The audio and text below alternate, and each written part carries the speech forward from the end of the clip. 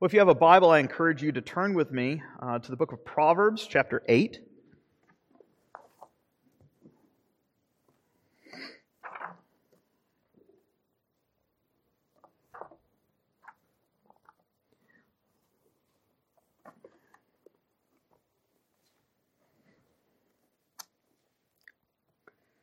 Proverbs chapter 8. We'll read it in its entirety.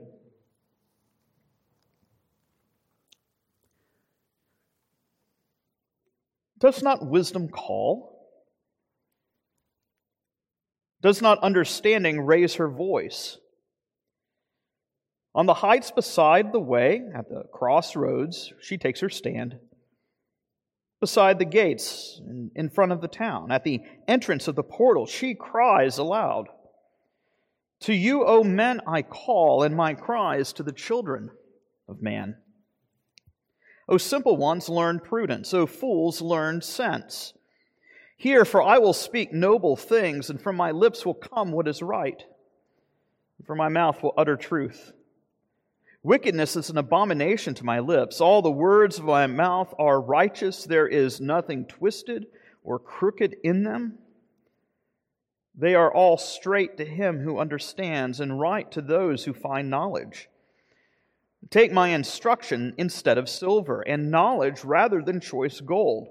For wisdom is better than jewels, and all that you may desire cannot compare with her. I, wisdom, dwell with prudence. I find knowledge and discretion. The fear of the Lord is hatred of evil. Pride and arrogance and the way of evil and perverted speech I hate. I have counsel and sound wisdom. I have insight. I have strength. By me kings reign and rulers decree what is just. By me princes rule, and nobles all who govern justly. I love those who love me, and those who seek me diligently find me. Riches and honor are with me, enduring wealth and righteousness. My fruit is better than gold, even fine gold, and my yield than choice silver.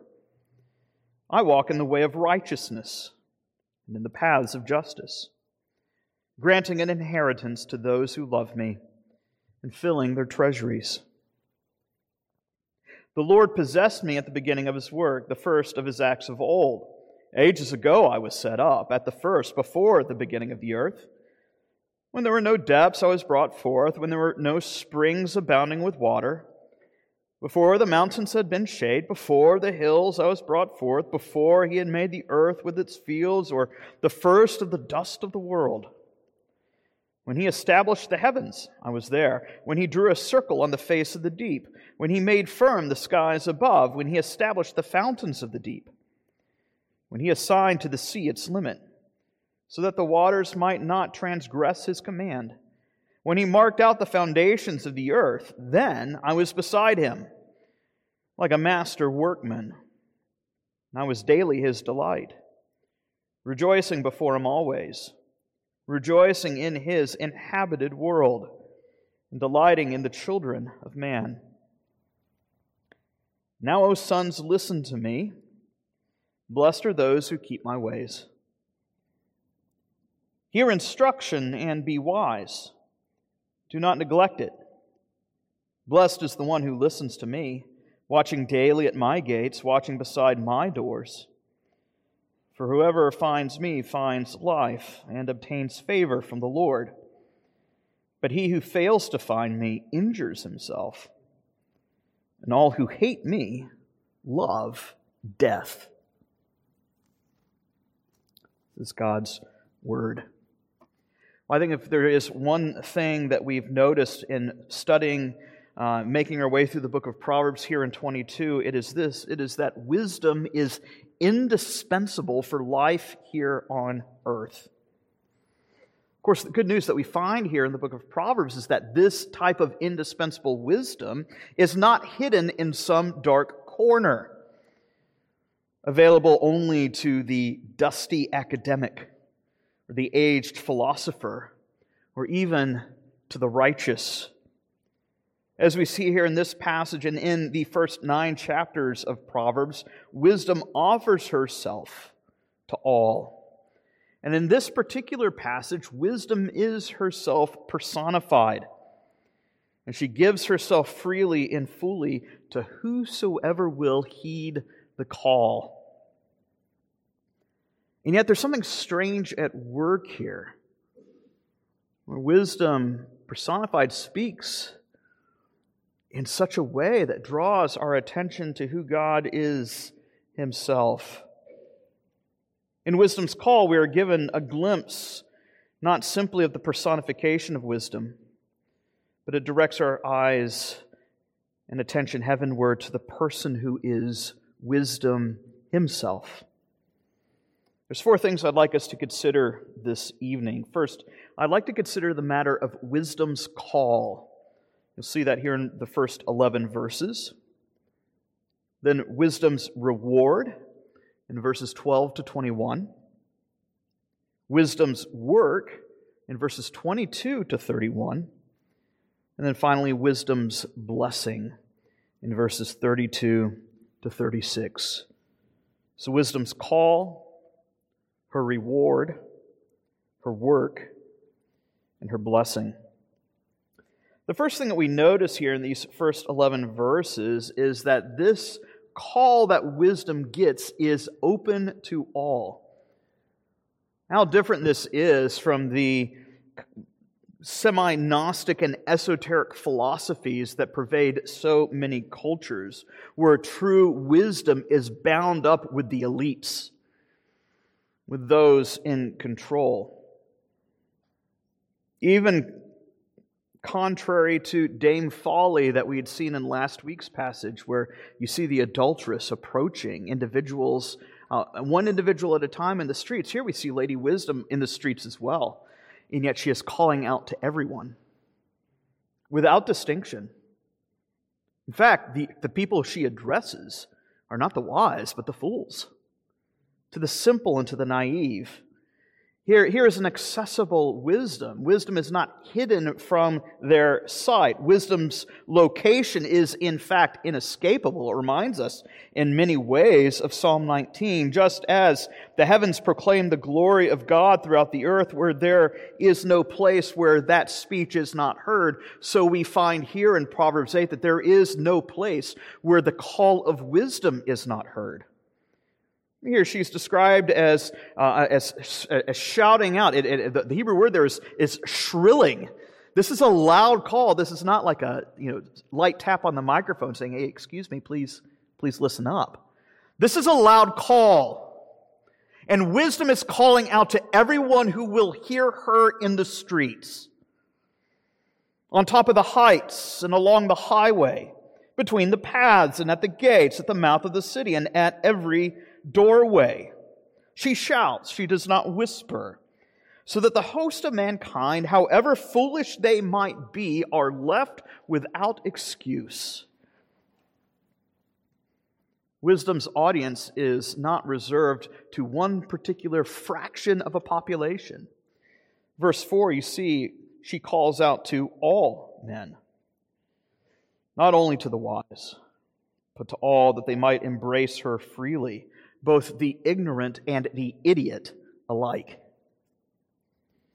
This isn't just a call that happens 2 or 3 times a day. Here in verses 4 and 5, it's described as a continual call, a non-stop shouting, day after day, not just among one generation, but from generation to generation. She shouts to men and to the children of men. This idea is that it is perpetual, it is ongoing. There is no interruption of her speech as she cries out for the ignorant and the wayward to heed her voice. Contrary to the pagan deities of old, you even, in reading Shakespeare's Midnight Summer's Dream, you have these little sprites and these fairies who are very deceptive, even if playful, but they're not trustworthy. How different wisdom is here. Everything she says is pure and true. She speaks of noble things. She speaks of right things. In fact, wisdom says that wickedness is an abomination to her lips. There is no shadow of turning with wisdom's speech. Her words are free of deceit and perversion. Therefore, she is fully trustworthy. And so her call is not only trustworthy, but profitable, where there is great reward. And yet the reward that she offers is not material wealth. At least it doesn't end materially. Here she says her wealth is better than silver. It is better than the finest gold and jewels on the face of the earth. In fact, it is incomparably better. We have to ask ourselves, what is the reward? What is it that she is offering? Well, wisdom begins to speak of the nature of that reward in verses 12 to 21. Three main things of which she speaks: righteousness, rule, and riches. Here, wisdom's words, wisdom takes on this personified character. Verse 12 and verse 14, I am wisdom, I am understanding. And we think of God's attributes, His perfections, of His holiness, righteousness, justice, goodness, and truth. Which one of God's perfections is ever personified in Scripture in such a way as this? There's this emphasis given here under divine inspiration of the call of wisdom. Wisdom who offers these rich rewards, particularly of righteousness. You see here in verses 12 to 13, she is the one who dispenses knowledge that's given through the fear of the Lord. Again, it brings us right back to the very beginning of this book. Where is wisdom to be found? It's not found in calculus textbooks or trigonometry or books on engineering and science, not even books of philosophy. True wisdom is found not in your SAT scores or your LSATs or GRE grades. True wisdom is found in the fear of Yahweh. And here we find a further description of what that fear looks like in terms of what it is not. You see that here in verse 13. There's this kind of bookendedness to the nature of the fear of the Lord in terms of the hatred of evil. You notice at both the beginning and end of verse 13, wisdom personified says, I hate this. These things that run contrary to the fear of Yahweh, of pride, arrogance, the evil way, and the perverse tongue. In other words, wisdom's reward is light for the moral path. It sets you on the proper path in terms of communion and fellowship with God, how to conduct oneself in this world with a wisdom that really surpasses the wise men of this world. As Lady Wisdom is standing in the streets, she is not the only one beckoning to passers-by. There are so many competing voices claiming to be wise in their own eyes in this day, aren't there? And yet Lady Wisdom surpasses them all. And she gives herself freely to whoever would heed her trustworthy call. She not only provides and offers the path to righteousness, but also the path to proper and just rule. Here she offers herself to those in authority. She says, it is by me that kings reign. Wisdom is the one, the source, the dispenser of power. You see that at the end of verse 14. Built off this fear of the Lord. Once you learn what it means to fear the Lord, then you will know what it means to rule in justice. It is wisdom that guides earthly rulers, verse 15, in ruling in righteousness and holiness. It is wisdom that fortifies national stability even. There are, what we might say, common grace benefits to heeding wisdom's call. Wisdom adjudicates rightly, verse 16. She trains what true wisdom in rule and service looks like and grants with that rule riches. You see that in verses 17 to 21. Wisdom will not turn anyone away. Whoever will may come, as she loves all who love her. Wisdom promises success. Whoever will seek her diligently are sure to find her. Wisdom promises wealth, and yet we return to that issue that what she is offering is something better than food or gold. What then? What do we see here in verse 21? Wisdom's promise of life. She says, verse 21, to endow those who love me with wealth. Other translations have it as something like property. The Hebrew word is more broad than that. It's the word yesh. It simply means whatever is. Wisdom endows us with whatever it is that is needed. Because as it turns out, wisdom is the instrument through which all that is. Wisdom is the instrument through which all that has come into being has come into being. And here is where things get really interesting. I don't know what other word to say it. As wisdom now begins to describe herself as the architect of creation. Wisdom has been tested, tried, and true, not only among men, but by God Himself. Here, wisdom redirects our gaze from the earthly plane to consider the heavenly sphere, that we might consider her accomplishments, not simply in man's works, but as, can I say, the confidant of God? If we could put it like that, here is where the language gets really... You're almost afraid to say it if this wasn't in Scripture worded the way it is. Wisdom is almost deified, equated with God. There's discomforting language that she is the architect of creation. Again, what other divine attribute has been personified like this attribute? There is, as it were, an almost divinization of wisdom in this speech. To be honest with you, if I heard a preacher speak about wisdom the way Solomon speaks about wisdom in Proverbs 8, I would be tempted to bring that man up on charges. And yet this is inspired Scripture. If this weren't inspired Scripture, you'd be tempted to accuse the rhetoric here as almost being pagan.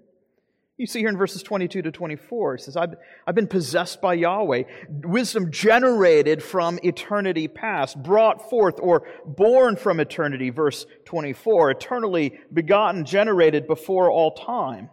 In verses 25 and 26, wisdom is said to predate creation, before the mountains, before the hills and the earth, and before all these wide open spaces, before the very substance from which man came, the dust of the earth. There wisdom stood. Verse 27, before all of these things, wisdom says, I was there.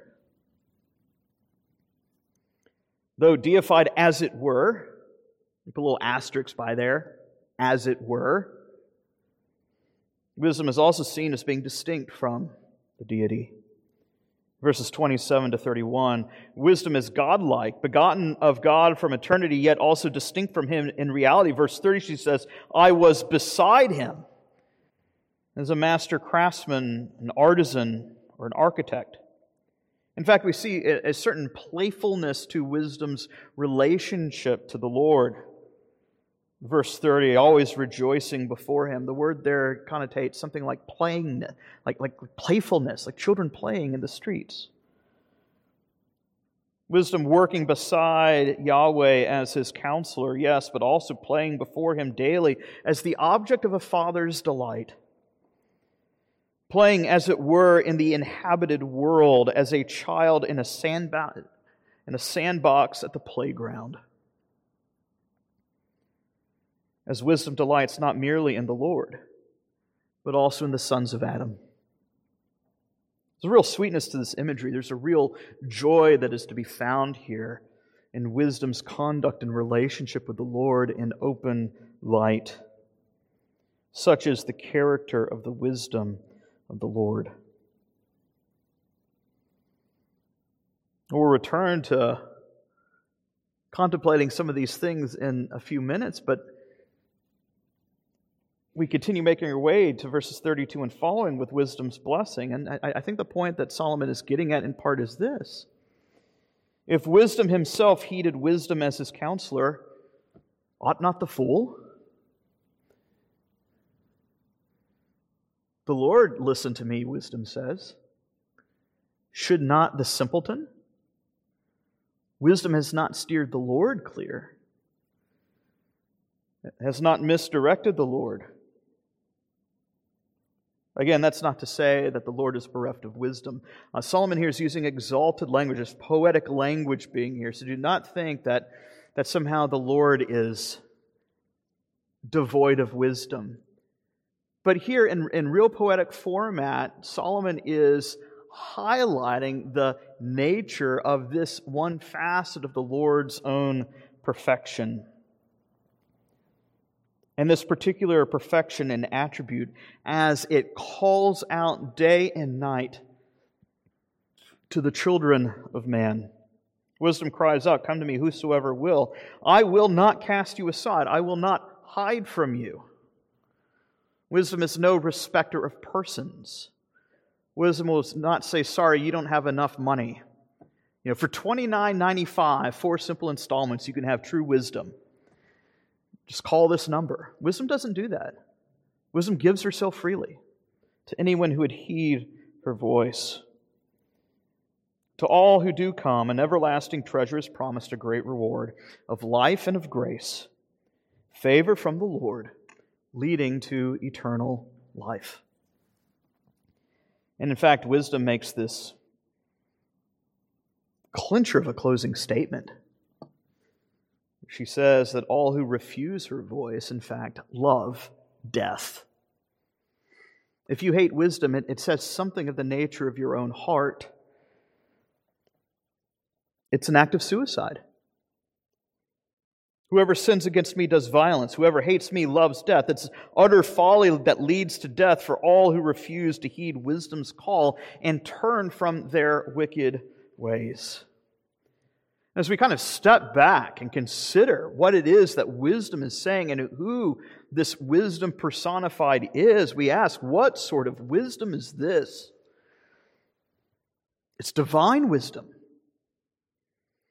Wisdom personified, using language of being begotten from eternity, being beside God and present at creation. Wisdom possessed by God from the foundation of the world. And wisdom that proclaims for all to come and find everlasting life. Here's a passage so potent that the early church saw Proverbs as depicting for us the person of the Son.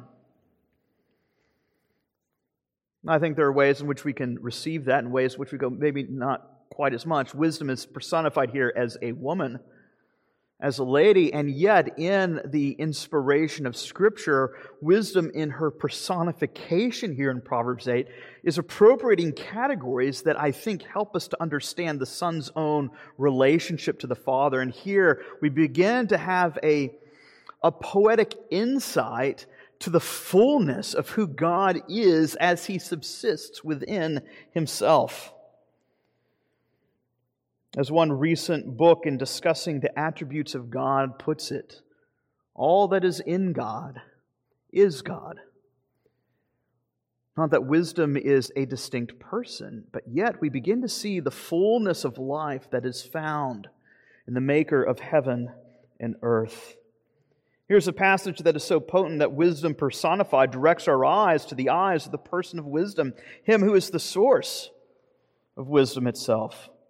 Think of the ways in which Scripture uses and appropriates some of this imagery here to help us understand the person and work of Christ. Even in the work of creation, that Christ, who though with God in the beginning, is seen as being distinct from the Father, yet is likewise attested to be God Himself. In the beginning was the Word, and the Word was with God. The Word was God. Christ, the Word, the Logos, the reason of God, through whom the worlds were not only made, but are still presently governed and upheld. In Christ, the wisdom of God, in whom all things are held together, Colossians 1:17. Or as Paul puts it in his first letter to Corinth, that Christ has become to us not only our righteousness and sanctification, but He is Himself wisdom from God. We think of how this helps us to consider Christ and the work of redemption. As James himself says, if anyone asks wisdom, let him ask of God, who gives all things generously and without reproach. Or of Christ in his own earthly ministry, who speaks of the pursuit of his kingdom in those terms that echo Solomon's own call to pursue wisdom. Or Jesus describes the kingdom of heaven as a treasure in a field that is to be pursued diligently. That he who asks and seeks will indeed find and be answered. Or Christ who tells us to seek diligently, though we might be given the Spirit, echoing similar language of the diligent pursuit of wisdom herself. Or of Christ who says, whosoever will may come, speaking of repentance and faith, where sinners and prostitutes and tax collectors turn from folly. And the wise men of the age stand by and mock and scorn. And what is it that Jesus says? Yet wisdom is justified in the midst of her children. Might Proverbs 8 help us to understand some of the very things of which Jesus speaks in such high and lofty ways for us to understand that Jesus himself is the source of all wisdom and true wisdom. And just as Lady Wisdom calls out to the streets for men to turn from their folly, so in the proclamation of the gospel, it goes out to all, urging people to turn from their sin and to turn to Christ, who will not turn them away. Christ, who is no respecter of persons. See, the good news we have is that this gospel is not hidden. This true source of wisdom, this wisdom that stumps the sages of this age. It is the wisdom and folly of the cross, as Paul puts it to the church of Corinth. As Christ offers himself to all, to turn from folly to faith, to simply trust him in his word because he cannot lie or deceive, and in simple trust and childlike faith, you will surely live. I don't think that Lady Wisdom here can be exactly mapped on to the second person of the Trinity. And yet at the same time, I don't think we should discard the fact that I think it's nudging us to think in categories that set the stage that we might understand who the Son is and the very life that he gives as him who was begotten of the Father from eternity past, him who always was, him who was and is the agent of creation and providence, who upholds all things by the word of his power and beckons to whosoever will to turn to him that they might find life and deliverance from death. Where is wisdom to be found? It is found in him who is wisdom incarnate, the Lord Jesus Christ. Let's pray. Our gracious God and Father, we do pray as we consider the weighty things here that are above all of our pay grades. We stop and consider the depth and the riches of the wisdom that is found in our great and mighty God. We pray that you would turn our sights to our Savior, who is been made for us wisdom from on high.